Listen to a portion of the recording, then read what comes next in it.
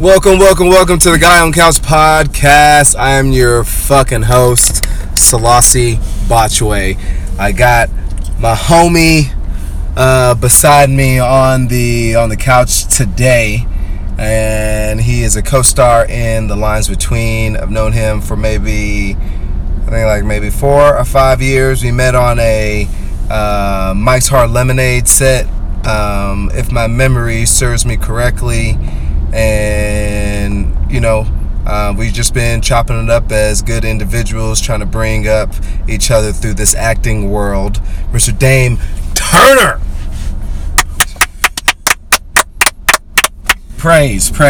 How you doing, brethren? Man, I am doing awesome. Actually, funny, dude. I think it's actually been about 6 years. Has it been 6 years Wasn't since? that like 22? It was either like 2012 or 2013 when we did that campaign. Yeah. So it's been roughly about 5, little over 5. Okay, and it was like 5 or 6, something like that. So yeah, I'm doing awesome. Can't complain even if I wanted to. I hear you. That's what I say. So since I'm the only one that knows you and knows your background, let the people know who you are, what your background is, where you're from. Just some twigs and berries about yourself. Okay, well, for starters, my name is Damian Turner. I was born and raised. I'm originally from Vidalia, Georgia. My whole family still lives in Georgia. I've just been kind of out, traveling, kind of doing my own thing. Played college football up in Illinois for 2 years at a JUCO, and transferred. Went to Minnesota State 4-year school where I graduated in 2009 with communications with a minor in sociology. Though football and sports was my thing, growing up I've always been a very funny, jokey, type of guy. I got most wittiest in high school, so I feel like I've always been built for this shit. It's just all about just putting it all together, now. And though that football is over with, now I'm really pursuing what I really wanted to do, what my mom and family always wanted me to do, which is acting. And it's been great. It's been a lot of good things that have happened, and we're steady working. Okay, what was the first gig that you can remember booking in Atlanta and here in the DFW area? Actually, I never really booked much in Atlanta. That's my focal point going into this year, because when I left in 2005, I never actually went back to Georgia to stay. Mm-hmm. It was, Illinois, Minnesota, and then I came to Texas. Got it. Now, the first gig I ever booked here in Texas was actually with you, and it was the Mike's Hard Lemonade. I bet that. And that was the first audition that I ever really went on, and I was like, man, hell yeah, I got this shit, and then Murphy Law sinks in, comes into your life, and you start to, see that, just because you book the first one, you're not going to always book every other, gig, which is, one thing I really had to learn in this business. Like that first booking would kind of put me on a high, but I came right back down to earth when it came to do all these other auditions, and, I either got a call back but didn't book the job, so... Mm-hmm. That's what a lot of people don't realize. Like especially in this game, sometimes it's a numbers game. You know what I'm saying? You have to almost oversaturate certain things in order to get certain numbers up, to get certain bookings. You know what I'm saying? Yeah. Or even get to be considered for certain things. So I definitely understand where you're coming from. Okay, continue on. So that was the first thing that you booked here, was with me, and then do you remember the next thing that you booked? I honestly can't. At this point, yeah, okay. I kind of started, learning from my acting coach. She was like, hey, when you go in and you actually audition for these things, try not to think about it too much. Like now when I go in, I just audition. If I book it, I do the job, I move on to the next thing. Absolutely. So my mindset is kind of, your mindset has changed from then. Yeah, that's to the point where I don't really think about, what was the last job, I did versus, the previous job and so forth. So okay, I can dig that. Who are you inspired by in regards to your actor's journey? Because I think all actors probably are inspired by certain individuals as they're growing up, have it be stage or television or even film or whatever, you know? So who inspires you in film and television? I think for the most part, honestly, I've always admired and been a big fan of course, Denzel. You know, I think everybody really likes Denzel. How could you not like him? Will Smith.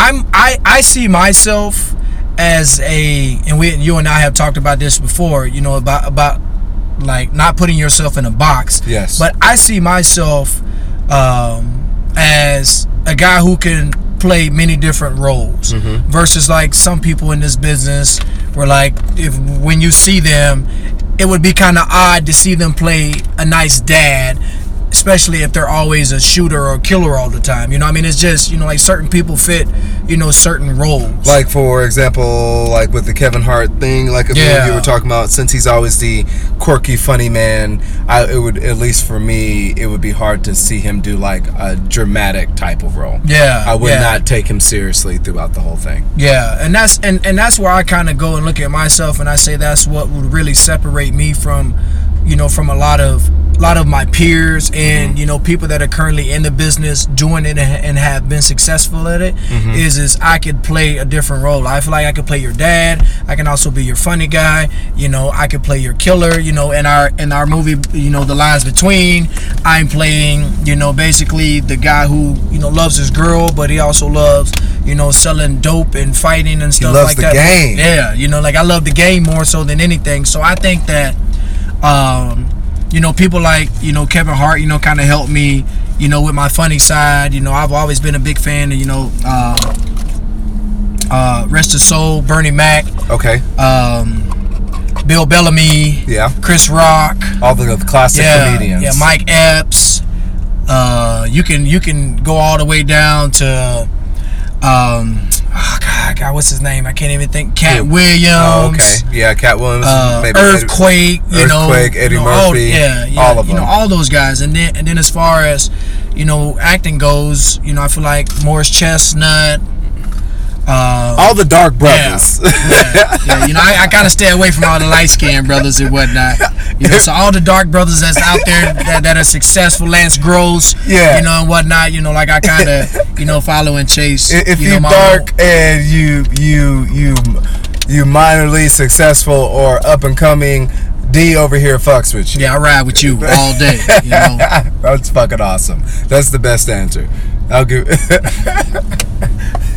That shit is dope. It's a must. Yeah. Okay. Nothing against you, light skinned brothers, but you know, we're on a different team. Okay, for sure. Do you have a good relationship with your parents? Yes. You know, I think, you know, growing up, I grew up in a single parent home. My mom is real tough on us.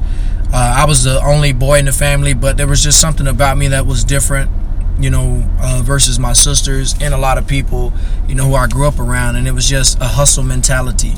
And I didn't have to do it illegally versus what I saw happen in my family and from my friends, you know, like to be successful. You know, I kind of took a different approach. Naturally. You know, I kind of looked at it like, I see what you guys are doing. I want to have that same type of hustle mentality, but I want to do it more in a positive, you know, legal way. Yeah. So, but with my mom being, you know, definitely, you know, hard on me, growing up, I mean, like we kind of, you know, had our in and outs, you know, with each other. But everything that she taught me, and just, you know, with her being disciplined and being strong, and, you know, I'm not gonna say that, you know, every parent is perfect and they say all the right things all the time. Never that. It's always a learning effort. But she taught me a lot that, like, I see in this world now. Okay. And, you know, can you give me a loose example?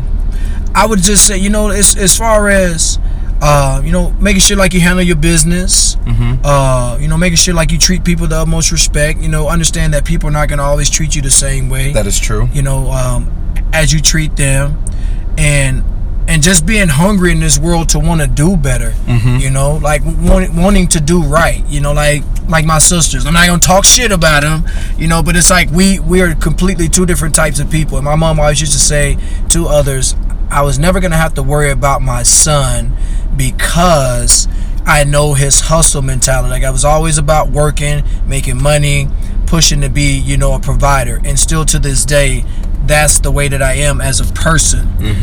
I do it when I'm in my relationships and whatnot. You know, I'm always big on, you know, providing and helping and whatnot. Yeah. I'm not gonna say I'm always the best guy. You know, I always do all the right things. We try to do good, right? Yeah, you know, for the most part. Yeah. You know, we try. So I would say my relationship with my mom now is much better than it was when I was younger, because I mean, when you're like 15, 16, like you think you're grown and you don't want to listen and you want to try to do your own stuff. But like my mom always allowed me to make those mistakes when I didn't want to listen, and then we'd have a talk about them. Yeah, you're not even human at that time. You're a monster. You know, science says that your brain's not even developing until your mid-20s anyway. So we're just making all of these grown-up decisions before we're actually grown-ups, even in our minds, you know, which is ridiculous to our society. You were talking about relationships. I'm gonna bring it down a notch. Have you ever had an awkward interaction with an ex in public? When was the last time that's happened? I like to ask some random questions. So, man, you know what's crazy is some women find it very hard, especially like when you go into a new situation with someone. But I've never been that person that, like, I see my ex and I be like, man, fuck that bitch. You know, like I can't stand that motherfucker. Like, I hope she get ran over by a bus. I ain't gonna help her. You know. Hope she gets a paper cut. Yeah, you know, I hope this motherfucker dies tonight. You know, like I've never been that person, you know, that really thought like that. So every time like I see him, it's always been nothing but love. Yeah. And I think the reason why I'm like that is because once we are no longer together, whatever problems we had, we no longer have them. Exactly. So my excitement comes from that, because it's like I can sit and have a mature conversation with you without no beef, because you don't have to worry about said issue. And I don't have to talk to you anymore, you know, on a regular basis. Like, we're not going on any dates. Yeah. You know, your energy is yours. Yeah, completely different type of energy now. And for some people, that's hard, you know, because women say all the time, well, I'll never speak to them again, and da-da-da-da-da, and, you know, I don't want to see him and lose my number. And it's like, no, like, why do you have so much built up anger in your heart, you know, for that person? Like, if you say that you're a godly person and a forgiving person, then that's the first step. Yeah, you know, like, you got to be able to forgive, move on. You know, the situation was what it was, especially if you haven't talked and God knows how long. Yeah, if I ain't seen you in 3 years and you got that same energy towards me, or even 3 months, like let certain things go. They do job evaluations for 90 days. You know what I'm saying? I mean, like, if you ain't, if it's not where you want it to be anymore, you know, like, just hey, let it just be what it is. I agree with that. See me? Keep that negative energy out. Like, we ain't seen each other in 90 days. Yeah, like, just leave that alone. Leave that alone. I agree with that 110%. Yeah, man. You know, some people, man, they stay stuck on, you know, past situations, you know, and that's true. Let's regress to childhood, right? Okay, so I want to know, like, first memories. Do you have a first memory of, like, fireworks? My last interview with Cash, you know Cash. Yeah. Mr. Kashif Shalarin. I asked him what was his first memory of water. You know, so if you have a first memory of water, then by all means. But my sub question is, what would be your first memory, like, as a child? You know what I mean? Man, you know what's so crazy is like, when you say that, all I think about right now is growing up in the church, and I always wanted to play the drums when I was a little kid. And I envision myself, like, right now as we're talking, you know, like the church, the scene, and the guy playing the drums, and like, that's what I always wanted to do. You know, I still to this day don't know how to play drums, but like, as far as just like envisioning, I guess I think more so that way, because growing up, I did grow up in a very religious type of, you know, environment. I'm not gonna say that I was, you know, religious. You know, my name is Damien, so people always call me the devil's child, you know, and whatnot from that movie. But when I think of childhood memories, I think more so of those, you know, just church environment, you know, and whatnot. Okay.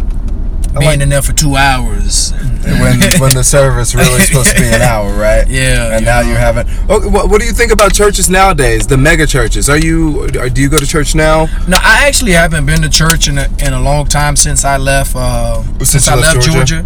But whenever you go home, you probably go with the family, as probably out of respect, or no? Man, I really don't even spend that much time home, because like in our line of business, with me, I mean, I bartend on the weekends now, and during the weekdays, I'm going on auditions. So it's like if I model too, so it's like if I fly home to shoot with a photographer, it's typically during the weekday, because that's when the schedule really kind of works out, for both parties. Yeah, you normally go home for work purposes. Yeah, I'll go home, shoot.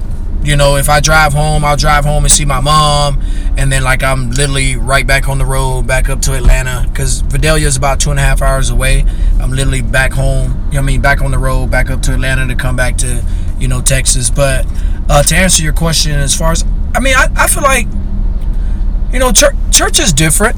They have, utilized, social media and the different, different resources now, to gravitate, towards people, to bring people into your church. I think overall, when it comes to church now is you just got to find a good place, where they're delivering a good message, and, no one is being pushy. And I think what really kind of sets people back, from churches nowadays, is number one, the delivery of the pastor, yes, and not wanting to feel judged. But we all do wrong. And my thing is you can't always look at it like this. You can't come to church on Sunday and act like you wasn't doing stuff, on Saturday night. Yeah, on Saturday night, Friday night, go to church on Sunday and be a different person, on completely different person on Monday, but be very judgmental of others around you. Yeah. Just understand that you are a working person. You have things that you have to, battles and stuff like that you are fighting, and everybody else, is fighting too.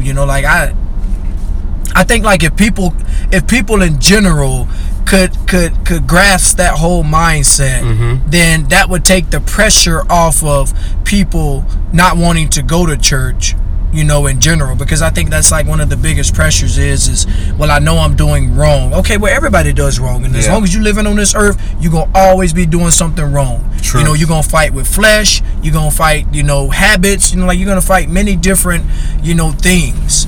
And that's life, they'll be done and over with when you're in that box and 6 feet under. But until then, just understand that. So it's the less judgmental that you could be of others, mm-hmm, I feel like, the better. And I used to go to this church out in Grapevine. Actually I have, since I've been in Texas, now that I come to think about it. And I like Pastor Ed. Pastor Ed actually really delivers, a great message. It is a great church. They have a Wednesday night where you can go in and they kind of do the brothers table and the sisters table and whatnot. And people really just talk about their problems, which is a good thing. That's what church is supposed to be about. It's supposed to be about community. I've just seen so many times where they be like, well, brother Turner, you ain't doing this and you ain't doing that. And it's when you say that, I completely understand that.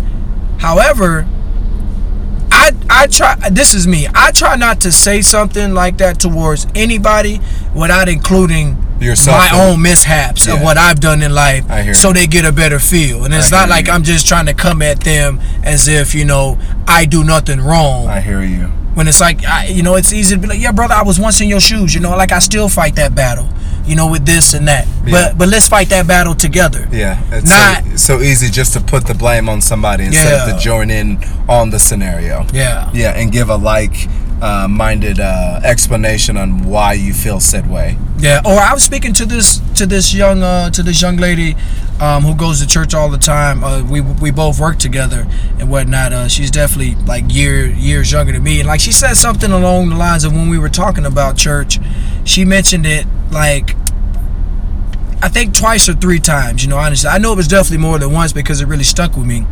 And she put a lot of big emphasis on tithing. You know, like, you know, basically like paying, you know, paying towards the church.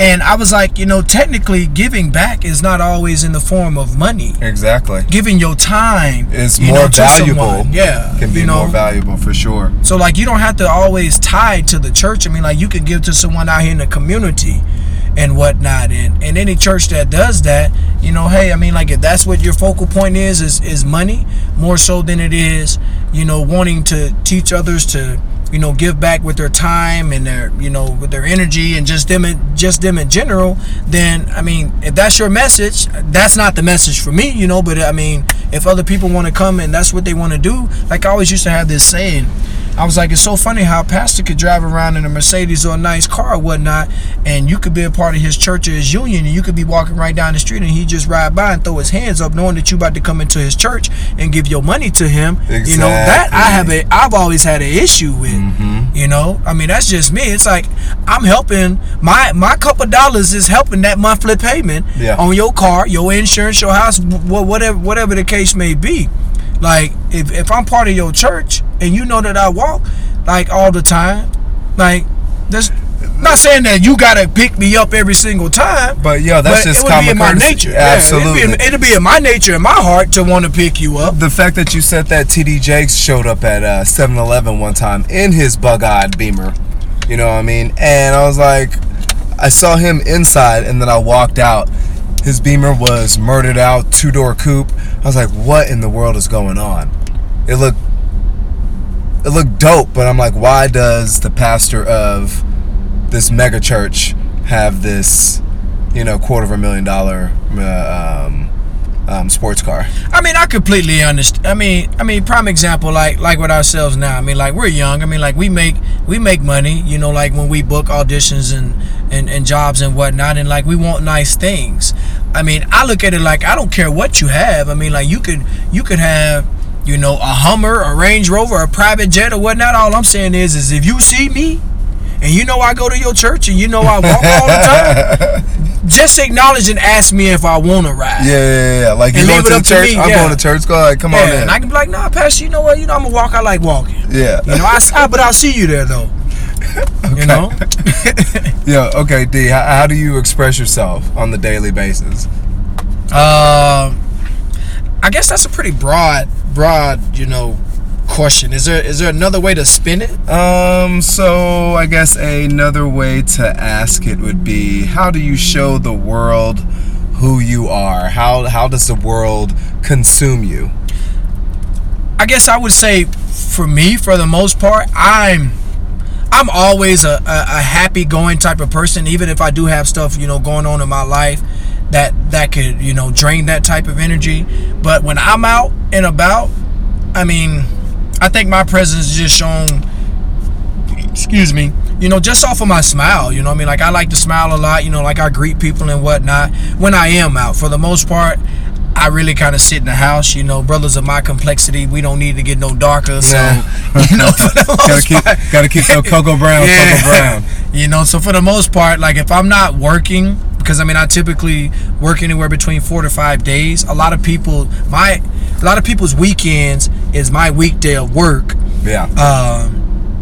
So, you know, if I'm not bartending behind the bar because I work, you know, 10 plus hours, you know, a night and whatnot, when I do work, a lot of times I'm just really just at the house, you know, if I don't have an audition, you know. So I guess I could say, I mean, when I am out and about, you know, for the most part, I you know, show the world who I am by, you know, just my character, and it's just funny going, you know, laughy, jokey type of person.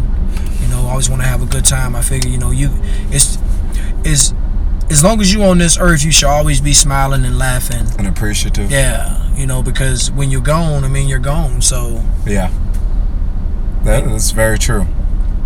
Well, we've known each other for almost 6 years.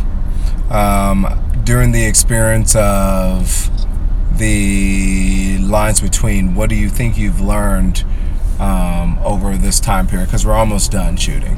I guess if I could say one thing is I know we have we've kind of gone back and forth with each other on set sometimes, with me feeling like it wasn't done a certain way versus what it looks like on camera. And I think it's just natural because it's like I do video logs and, you know, kind of run my own business on the side. So it's like I think it's natural for you as a person, if you feel like you didn't do something right, to want to go back and do it. When in the other person's eyes, you know, basically like yourself, like there was nothing wrong with it. So if it's one thing I've learned though is really just staying in the moment, you know, because when you're shooting film, that's what it's really about. And sometimes you get great performances when you stay in the moment of something that you feel like you're not even doing good on. It's true. You know? That's very true. That really helps you in life in general, you know, to just stay in the moment. You know, like when life has you down, like I would say, you know, Murphy Law, you know, kicks in. You know, just when you think life is going good, and then boom, like you get, you know, knocked upside the head, you know, and you got a lump or two. If you stay in the moment, you know, while that's happening, you know, the goodness will come out the end of it. So that's the one thing that I have really taken from being, you know, on set, you know, with you and others is just stay in the moment. For sure. Have you learned anything from me, or have you seen anything that I can do better as a producer, as a director? Because this is my baby. You're part of my baby. You're part of this growing process in regards to it coming out of my womb. You know what I mean? I know that sounds probably weird, but you know what I mean. Like when it's something that you hold so dear, and then you have to let other people kind of grow with it, you know, like Marty has to do his thing with the editing, and I just have to let that shit go, you know what I mean, and just let him do what he does and put my suggestions in, you know. So like outside looking in, like just that question. Well, first off, I always used to say to you, man, you know, I want that Salasa money, you know, which is, you know, consistently booked. You know, I think when a lot of people come into this business in general, no matter the level, especially nowadays with social media, everyone is always looking for the fame. Yeah. But nobody ever pays attention to just being booked. Like, you being booked is you making money. Yeah. And you making money is you putting yourself in a better situation in life. Yeah. You know, the fame does nothing. No. Fame comes and goes. Absolutely. But putting yourself in that position by staying consistently booked is going to keep generating revenue. Now, I get it. Money comes and goes, though, too. But if you're putting that money to the side or putting that money into yourself, you're going to always get a better return on investment versus just chasing, you know, fame. But if I could say one, I mean, for the most part, for me, I feel like, you know, like you've definitely done, you know, an awesome job. I know the last time we just shot, you know, a couple weeks ago, you know, was the first time that I ever saw, you know, things get the best of you. Yeah. Which is, and that's life. It's gonna always, you know, happen to us. Yeah, I've mentioned that. And I can't necessarily say so much for you as I would say us collectively together, because we already spoke on this, is not taking things to heart with each other, knowing that we are all in this together. Yeah. Because I think in the moment you can feel like you're not in it together, and someone is coming at you in a direct form, a way that you don't like. So it's natural for you to want to boast your chest out and retaliate back. Yeah. But every time we do that, that's not going to always help deliver the energy that we need on set, which will show in the camera. You know, like I say it all the time. I mean, like if you have a bad vibe with someone, you're going to be able to tell that in camera. That is true. Especially if you're not professional enough to put your differences aside right then and there. Yeah. You know, I mean, it's been a learning experience for all of us. I think it's natural for, you know, big brother, little brother, you know, to go back and forth with each other. You know, friends to feel some type of way. But as long as that energy, I always say this, you can say what you want to say and feel how you want to feel in that moment. But as long as that energy don't show up on set, I mean, show, camera? Shows on camera, or shows up the next time you're on set, it is what it is. Yeah, even Steven, let's keep it pushing. Yeah, you know, you said what you said that night, you felt the way you felt that night, it's a new day. I'm not thinking about, you know, what you said yesterday. Now, that's just for me. The one part about myself that I've had to learn in life, though, is just because I can do that doesn't mean that everybody else in this world has gotten themselves to that place. Because that's me. Yeah, we had a conversation yesterday. You know, like you could say something to me in that moment, or when I leave, say, man, fuck Selassie, man. Bullshit, don't talk to me like that. But I don't feel that way the next day. Yeah. You know, at all. We can call, hey, what's up, my brother? You know, shit, by the way, I understood where you was coming from. You know, I apologize for, you know, saying what I said or feeling the way I felt. I know I shouldn't have felt that way. And that's just being in the moment. Yeah. That's all. But the one part I learned about that, each and every day that we can do that, that just shows our maturity level and the part of us just growing up. Absolutely. No situation is that big to the point where you should ever have so much hate or feel a certain type of way, you know, towards someone. Yeah, and that's just being aware of what the wrongdoing was on either side, you know what I'm saying? And just coming to the realization of, hey, blah, blah, blah happened. Obviously, it was in the heat of the moment. Let's push it forward. Right? Nobody died. Nobody got hurt. You know, just a couple words. Yeah, basically. It is what it is. You know, you got to understand the magnitude of this project and where we're trying to go with it. So... what would be your dream booking, D? Who would you want to work with? You get 3 people, male and female. Build your. I want to know your cast. You would be the lead role, right? Yeah, I want to know your male supporting, your female lead, and your female supporting. Well, I just feel like all the people I look up to, they honestly would end up being the lead role. You know what I mean? Like, okay, where would you then you place yourself somewhere in that 4-person ensemble? I think. And who would be your director? I think honestly, it would be really dope to shoot with The Rock and Kevin Hart at the same time. Okay. It would be. They're a good pair. Yeah, it'd be dope to do something together. You know, like I always thought about like Bad Boys. You know. Time out. I want to hear your ensemble team with your director. I don't want to hear all these scenarios because I felt like you were gonna take me down a long path, and I would have been like, yeah, that would have been a dope one. Yeah, that would have been a dope one. I got you. Yeah, so, I would say Kevin Hart, The Rock. Okay. As what? Lead and supporting? All of us are leads.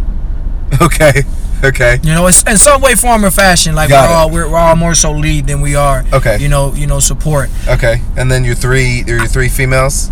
I would like to do something. I can't even think of 3 females, man. You know, because I really just like Viola Davis. She's great. Know, I'd really like to do something. She cries really funny or really crazy. You know, like she's my mom. She has an ugly cry. Yeah, it is. It's like that. It's like that old slave. Yeah, I was just about to say that. Yeah, like she has twigs in her I've been hair. fighting this with you. Yeah, for all these years. You know.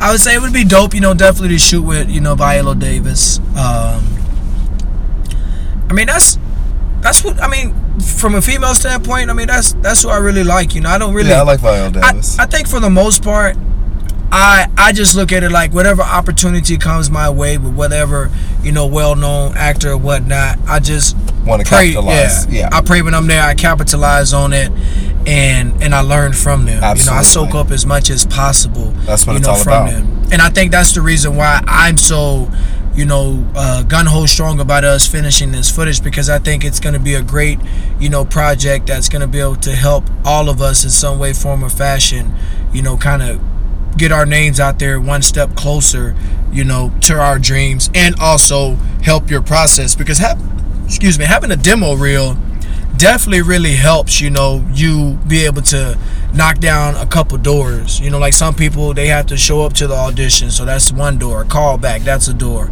Yep. Sometimes like you might get a third call back if the situation is hard or whatnot, but being able to have a demo reel, especially when you submit online, could put you in a position like a lot of these guys where they're well known to the point where like you just get a call. Yeah. And it's like, hey, we want you to play this particular role. And that happens to me all the time. Like that's what I want. Yeah, Yes, we all strive for that.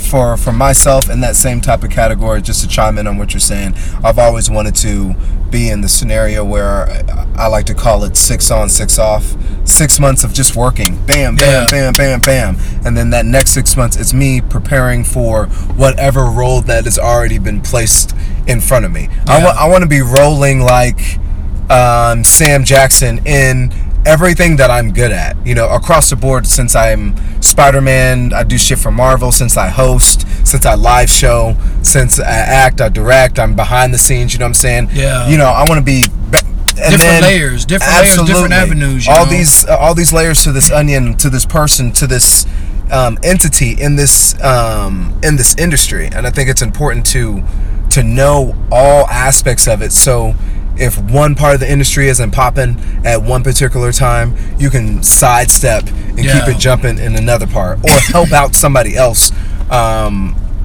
capitalize on their dream while you're still improving on yourself. In the same market. So that is so much part of my dream, to have that part consistent. And I feel like it's coming closer to that. Oh yeah, man, definitely. A lot of people have this mindset that you have to necessarily move to LA and move to New York and like the main top 2-tier places, just to kind of get on. But I feel like a lot of people make that move eventually if they feel like it's time. Exactly. But it's better to be working, and get ready for something, so when it comes, like, you're already prepared, versus just grab all your shit and just be like, I'm gonna move to LA, and then we come out there and we find you in the corner sucking dick for money. Wow, it's like, that's pretty aggressive. or living out of your car. I mean, I get it. A lot of people have done that and been successful on it. However, I think that we take a different approach, and that's just continue to work, and in due time it's gonna come. Like, it's not like we're just sitting around just saying, oh yeah, one day it's gonna happen for us. No, like, we're actually putting that energy, that time, and that work into it for it to happen. And I think we're both working close towards saying, okay, there's gonna come a point in time, if it's next year, shit, the end of the year, where like we have enough resources now where it's like we'll spend more time in LA and then come back, and then spend more time in LA and then come back, until you're like fully out there. I'm a country bumpkin. I'm from Georgia, small town. So my approach is always saying, I know they shoot a lot of film in Atlanta, so I'd ideally like to be. And Atlanta's Black LA anyway, though. Like, so, and honestly, being in Texas, we have the swing of going to either coast, and it not being all that expensive. On another podcast, I recently got an agent in Chicago, so I can easily go up to the Midwest and audition for everything that is Chicago, from all the PDs to all the medicals, so, and a lot of the stuff that I end up booking comes from LA casting agencies. So it's not like LA is not here anyway. They're here booking stuff, they're here shooting stuff, because Texas is a viable location for different scenery and backdrops. But they're picking their main actors out of LA, and then they're bringing them, but then they're bringing them to Texas though, to shoot here, which can be frustrating, So, but I agree with you 100%. Like, some people just aren't ready to go to LA, and they go out there and they just end up just working. They went out there for one set goal, was to be in the industry, and now they don't audition. They probably don't even have an agent. And now they're sad. Like, they're sad as hell. Yeah, and they're questioning their life, and I always say, like, you had some people before in this industry that I've worked with, they're like, I don't want to struggle. Well, I mean, I feel like you're gonna struggle with anything that you do in life. That's why I don't really worry about money so much, because I always say, it's gonna come and go. Yeah, I always say to myself, if I'm going to be investing in myself, I have to understand that I might not have as much money as I want to have, because I'm taking this money and I'm throwing it back into myself. Because if it's one thing I learned just from college and just being around corporate people and working in the corporate world a couple years before I took upon chasing my dreams and wanting to live them out, is you can never expect for anyone to invest in you if you're not willing to invest in yourself. Preach. And that's with anything in life. I agree. Like, if you show people that, hey, I have invested in myself, that's why you and I work together and we build like a platform. You know, from your social media to your website. That's why I do the video logs. You know, for more on a modeling acting side. So if Mr. Director Sir comes to my page, or agency comes to my page, you know, looking for, you know, a model, actor, or just some way just stroll by me, they don't get just a picture. In the video log, they get the personality, they get who I am, they see my drive, they see my hunger, and that helps me get one step closer. Instead of them just looking at a picture and seeing a guy with a great look, but then once you see me in person, I don't fit the par. Yeah. You know, because I don't have the skill set to be able to sit down and communicate with you on the levels that you're trying to communicate on. True. You know? True. So, you know, I think building your brand and your book of business and looking at it as a brand and not just an avenue to just get a bunch of likes and whatnot, you know, really help. And that's why that whole investing, you know, in yourself, you know, really works out and really helps. You know, like you don't have to live a poor life. Like, I feel like, you know, I live a fairly good life compared to the life that I came from, while I'm still trying to chase, you know, my dreams. And I throw the money when I do have it back into myself. Yeah, I'm not sleeping on the couch. You know, No. I go home. I can eat 3 meals a day. You know, I'm not poor. You know, I'm not anything. You know, anything's of that nature. But it's because of the work that I put in, though, too. Now, shit, I still have to pay bills. I mean, I still struggle. You know. Yeah, life without struggle is not really life. Though. Yes. Now, there's going to be one day where I don't have to act poor anymore.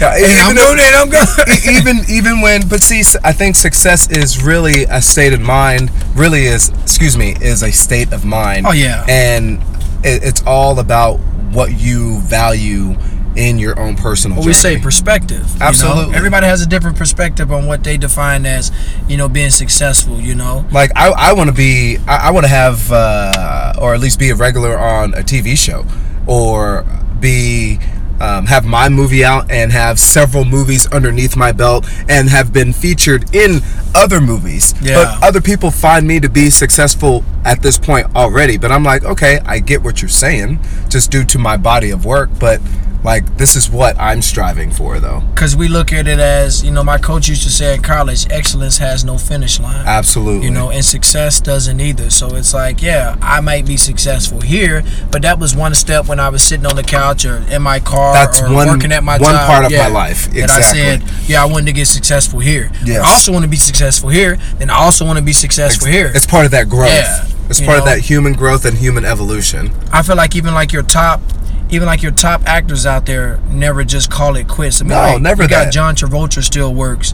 I haven't really seen Nicolas Cage, you know, so much. You know, He's weird though. Yeah. He's a little Denzel. off his rocker. I mean, But even Jim Carrey's coming back now. Yeah, you know, all of them stay grinding either on film or they do something off Broadway, or they're doing master classes, teaching people. They're always massaging those muscles. You know what I'm saying? So, like us doing this podcast, to us being on set on my production, to even us auditioning for other projects. Other projects. All of that is part of the end game and part of the journey of this. You know, you go out on 20 auditions,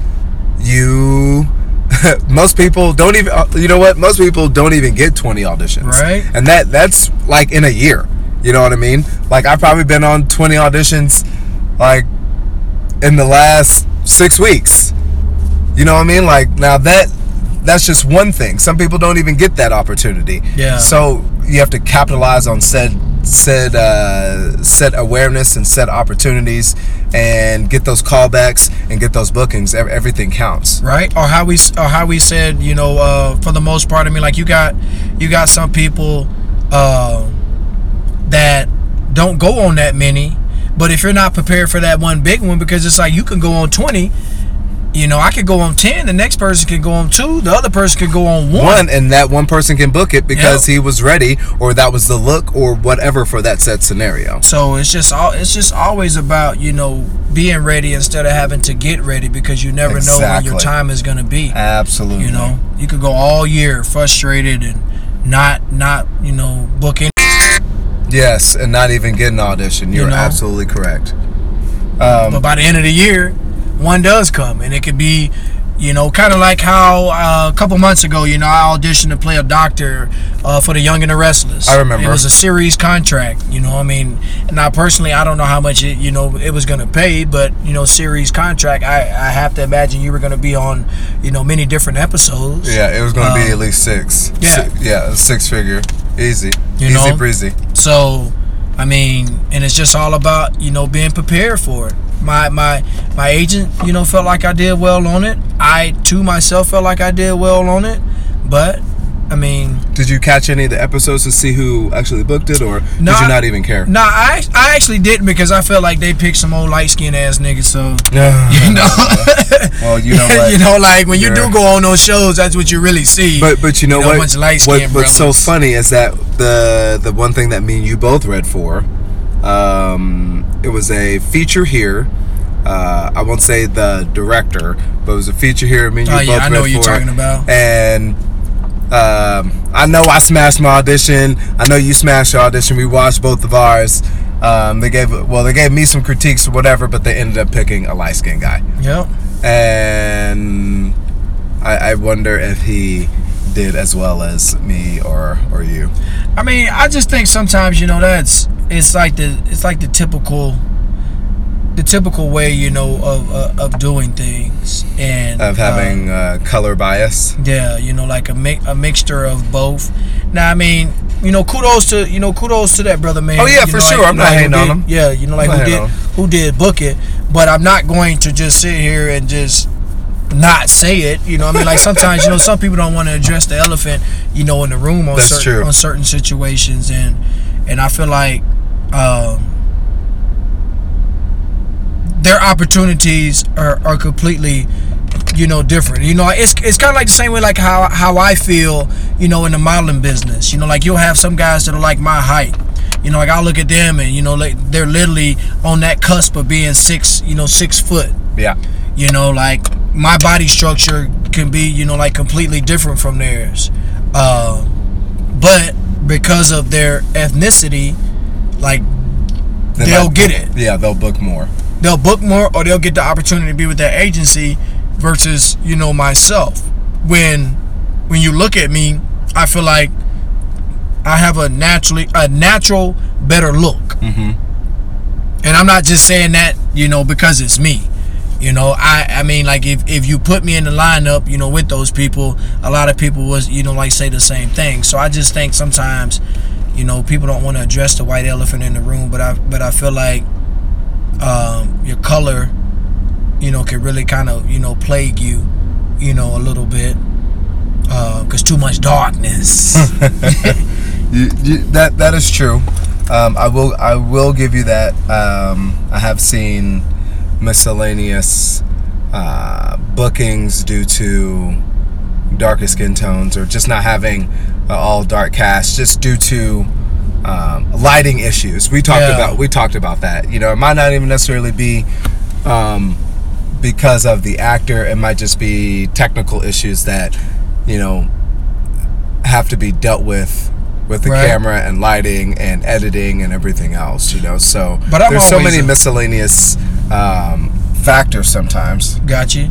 But I would say this, regardless, I'm always appreciative of every audition, every opportunity, that like someone gives me, like the last job I did, thank you once again, the FedEx, for putting me in on their campaign to. We've both done the FedEx campaign. I just got sent some more information, but I doubt I could do it. They were looking for like some extras, on FedEx and whatnot, and I think sometimes with me, kind of moving into the same topic but different section. I never think that I'm too good to do any job, and sometimes like when it's slow, like I'll do extra work. If it's the right deal. Like especially like if it's SAG, You know, Oh yeah, for you know, sure. like if it's a yeah, SAG, don't ever be too good to do work. This is your industry, especially when it's money, you bro. know, Get because that's that the way check. I look at it, right? get that check. I'm never too good to do some miscellaneous extra work somewhere. But I felt like, you know, I wasn't gonna be able to do it because I had just done their principal campaign role, and you'll need some time off. Yeah, so, but yeah, I really appreciate those guys, you know, for bringing me in, and you know, I mean, I killed it. You know, they really like me, and that's what I really try to do, no matter what it is that I do in life, is, you know, leave a great impression, you know, of myself to others, whether it's at, you know, my job, you know, because I mean, I need that job to, you know, keep doing what it is that I need to do to build my book of business, whether it's when I'm on set, whether it's when I show up for an audition, you know, whatever the case. I always try to leave, you know, the best impression of myself, because you may not have booked me for this, but you might, you know, find a pleasure in booking me for something else. Right. So with that even being said, like you mentioned a quote to me by Les Brown: "Don't let someone else's opinion of you become your reality." Would you say that your examples play into that quote? Oh, yeah, man. Yeah, I feel that way, you know, in general, you know, about life, you know, because everyone's gonna always have their opinion, you know, of you. I mean, like, you can hurt someone and they're gonna feel like, you know, you're the scum of the earth. You know, I mean, like, you could do so many different things in life, and people are gonna always be very judgmental, you know, of you, you know, have their opinion, but that's their opinion. People can say whatever they want to say about you. The moment that you get mad, I feel like, is when you embody what they're saying. Yeah, like you either embody what they're saying, you have an insecurity within yourself, or shit, if they right, then hey, sometimes you can be like, shit, you all right, you know, I'm not good with money, you know, I do this, I you know, I do that. Yeah, I do crack sometimes. It's okay, that's my bad. All right. You know, but I'm a work on it. And even with them saying that, even if that opinion is reality, still don't allow it to define your whole life. Absolutely. You know. Yes. I've said that to somebody. Don't let one scenario define who you are as an individual. And this was a girl that I dated maybe 4 or 5 months ago, but 4 or 5 girls ago. Yeah.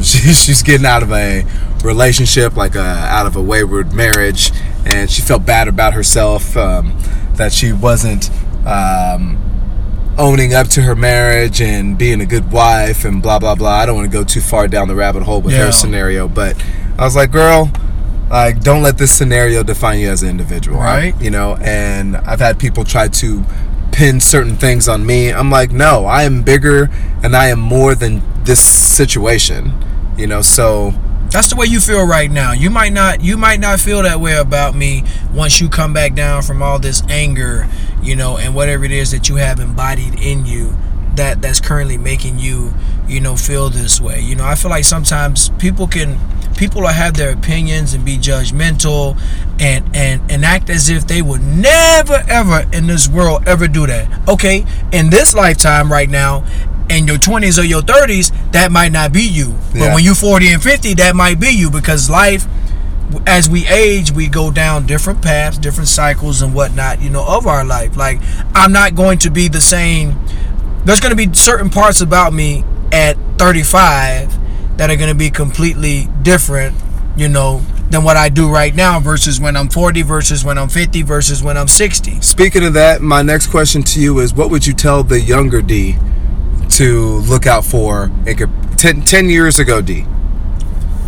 Man. 2 things to tell them.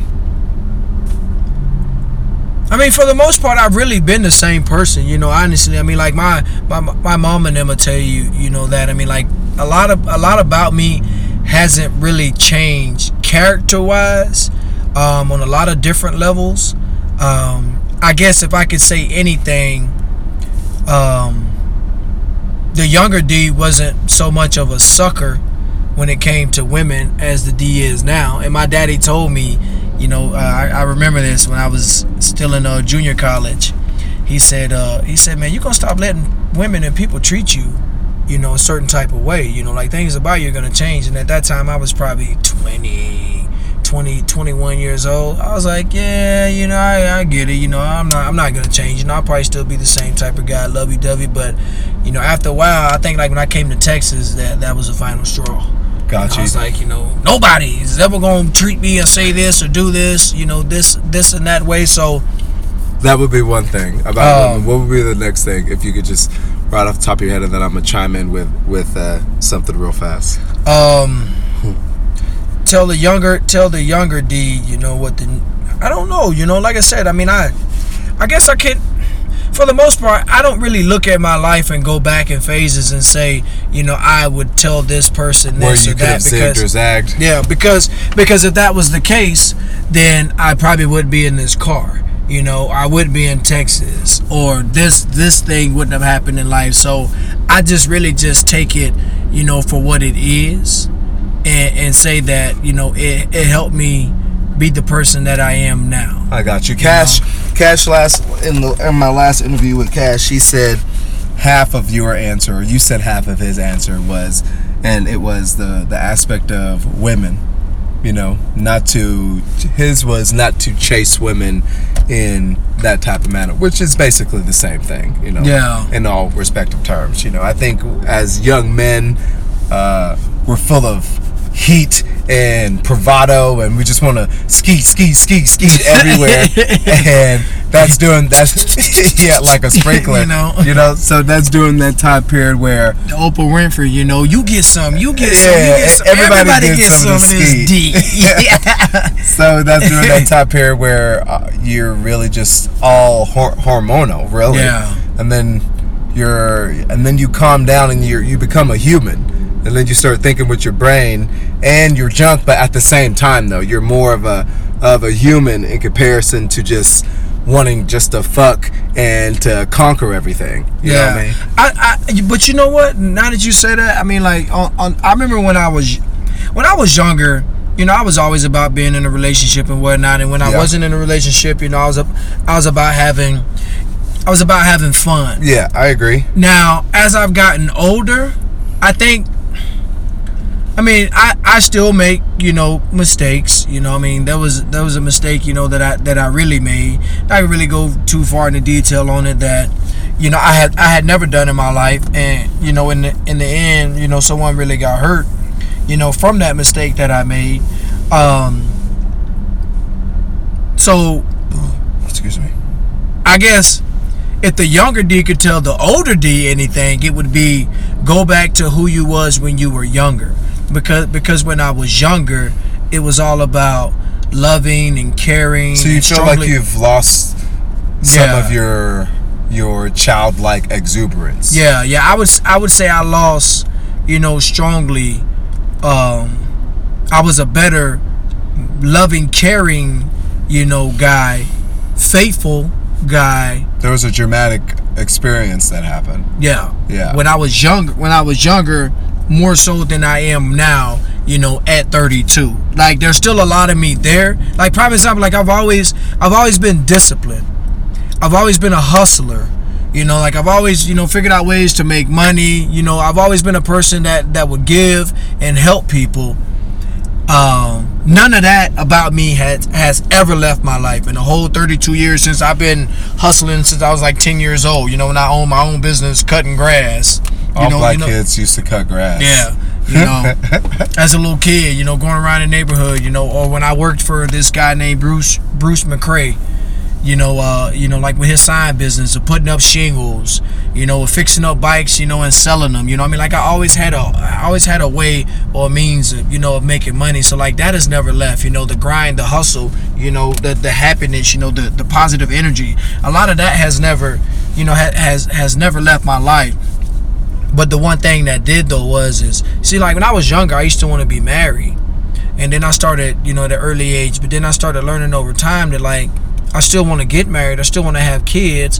But there's also other things, you know, that I really want to, you know, accomplish. So if it was the younger D telling the older D, it would be, you know, get back to those roots of, you know, how you used to be. You know, like, don't allow previous situations in your life, you know, to impair your vision strongly as it did, you know, in the last situation, you know, that you were in. I feel you. Because everybody's not gonna always, be the same. But I'm at a point right now in this very day, like, at what time it is, 3:30, where my mindset is stay focused, keep your eyes on the prize, stop worrying about other things. Because when I was trying to get into the NFL, I didn't care about women, I didn't care about drinking, I didn't care about nothing besides getting this $500,000 contract signed, or whatever it was. It would probably have been like $450,000, first year, like if you made the active roster, then it would go up, so it could have been like a $1.5 million deal, from a free agent standpoint. That was my focal point. When I was training with Larry Fitzgerald up in 2011, him and other athletes that are either still in or former that that played in the NFL. That was my focus. I didn't care about no ass. I didn't care about nothing. Like, my mom tells me that all the time, and I know that's how I got to Dallas and gotten to where I've gotten to in life. That didn't sound redundant. With that drive. Yeah, that hunger, that drive, that passion, and that mindset that nothing else is more important right now than working towards your dreams and your goals to be successful. And for the most part, I do a very good job at it. Like, that's why, like, a lot of times, like, I'm at home. Like, I don't have to be around people. I hear you. Like, I don't need anybody else to strongly really entertain me. So, like, if you're in my life, you're in my life because that's what I want. Exactly. I think that's how I don't have to have you. I think that's how most actors are. Because at least for me, I feel like being an actor, we give a lot. Yeah. And we're placed in scenarios to take on different roles that most people can't even fathom putting themselves in. Yeah. But we have to actually embody said experience to even get said audition, or to even make your reading believable. You know what I'm saying? You got to put all these things, all these other emotions on you, some experiences that you've never had to go through, but you have to place yourself in those scenarios that most people wouldn't dare to even think about, Yeah. So just like what you're saying, I feel like if you're in a relationship, you want that person there because you value them and what they do for you, and you guys vibe on a certain type of kinetic type of brain type of level. It's more than just like a physical thing. There's more to it, because at least for me, being an actor, you give so much more. So I feel like it's important for us to have balance.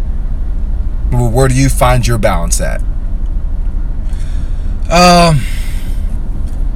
wouldn't necessarily call it so much of a balance, as I always say, I'm at my best when it's just me. Okay. When it's just me and I'm just so focused, like that's when I'm at my best. And it doesn't bother me, if it's seen as me being unbalanced. But do you get what I mean by? Do you get what I mean by having a balance in life? Like your balance of being able to have a work personal type, or even like, okay, so when I say the industry pulls from you, like we can go out on X amount of auditions and we might not book for a year, or might not book for whatever. For whatever the scenario is, right? That can pull on you. You're getting calls, but you're just not booking, right? You're like, dang, what's going on? Blah, blah, blah. That can sometimes pull at you, At least for me, when scenarios like that happen, I have, like, my part of my balance is that I work for Marvel. So at any given time, I might be around 2,000 fucking kids and 800 adults that are clamoring over fucking Spider-Man and Black Panther. So I get that type of energy. Yeah, I got you. Or I'm teaching classes, so I'm mic'd up, or I'm hosting, so I'm getting different types of energy feedback. Does that make sense? Yeah, I think for me right now in this moment, the one balance that has really helped with me is if I'm not auditioning or booking is I know that, like, we're still working on said project. Like we're working on the lines between project, and because I trained for the NFL, like, I just always just say my balance right now is just keep doing the things that you're doing. Yeah. Like with keeping your body in shape. I agree with that. Physical balance as well. Constantly, reading and looking at different things, of that nature, like to really help you, like when you're not booking. You know, I really try not to really think about not booking or not working, because Well, neither that do energy, I. Absolutely.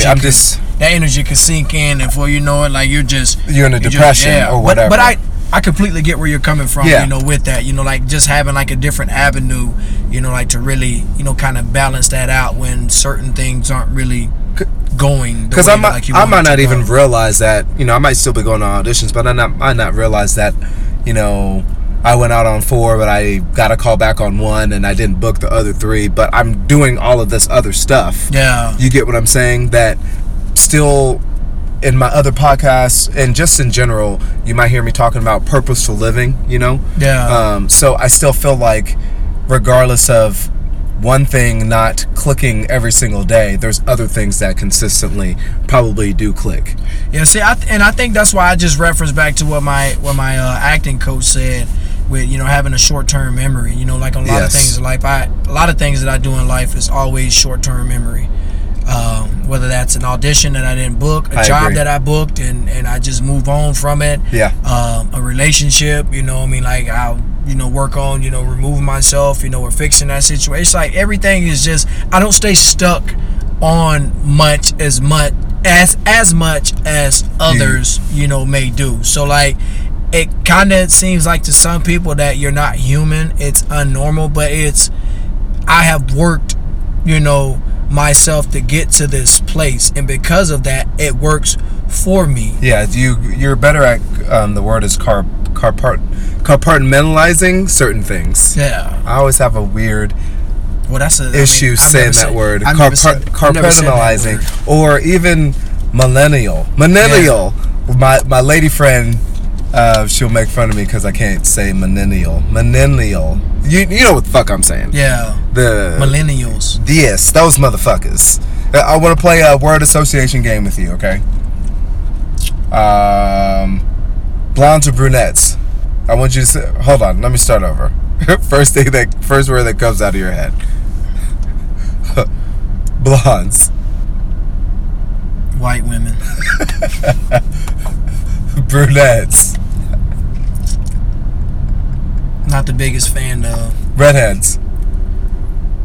Very intriguing. Cats. I don't like cats. Dogs. Can't get it out me. Can't get it out you. Cheeseburgers. Love them. Friends. My brother Selassie. Obama. Cool ass dude. Donald Trump. Weird. Photosynthesis. I really like that word. What the hell is that? It's the transform. It's what light does to plants to give us oxygen. I'm not really into that shit. I don't know. You don't know? Okay, peanut butter. What a jelly at? Bart. Cartoon. Okay. Bill. Jello pudding. Dame. That's who I am. Selassie. Cool motherfucker. That's my word association for you right there, brother. Man, you know what? Give the people your information. You can find me on Instagram, Twitter. That's I am Dame Dame Turner Turner. Both Instagram and Twitter. If you're looking for me on Facebook, it's just Damian Turner, Damian Turner. Shouldn't be hard to find me. I'm in model attire, you know, probably posing for one of your hoes or something, you know. What you say? You're his girlfriend's favorite account? Yeah. My website, www.IamDameTurner. It's spelled the same way as my Instagram and my Twitter. They all are linked together, so you know, if you're looking for any information on me, want to look at photos, you want to, get some of my background and my history, my website would definitely be, a great place for that. If you're just on Instagram and you want to check out, my Instagram, social media, it's at, the I am Dame Turner. Twitter, I'm not on Twitter as much, anymore. I mean, there's so many different, avenues of social media out there. I typically kind of stay within the rim of those, social media, Twitter, Facebook, or my website. So yeah, if you're looking for me, that's where to find me. If you want to find me in person, I'm at Concrete Cowboy out in Frisco, where I bartend at the Star. I'm there Monday through Thursday through Sunday. Typically Thursdays is morning shift.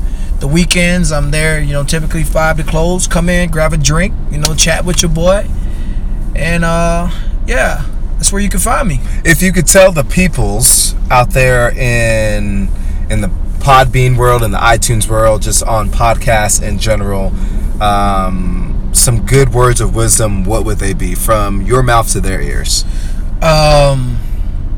Stay focused. Always, believe in yourself, even when others don't believe in you. Definitely keep your eye on the prize. Never let someone tell you that you can't do anything, because you can.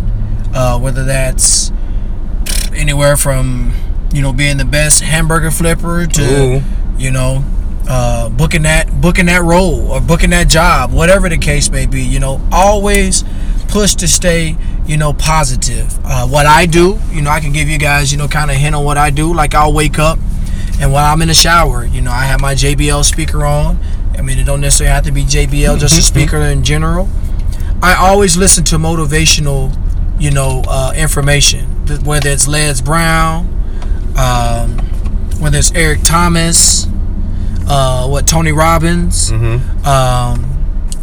just to name a few. Like, I'll listen to, because I like to take long ass showers, I'll go and look at one that's like 30 minutes long. Oh, you in there taking marathon showers, I don't stay in there for 30 minutes, but I give it enough time for, like, if I am in there, it's not 5 minutes and then you got to get out the shower and wait up the damn floor to get back in. Your water bill is high. You know what? It's actually pretty cheap, But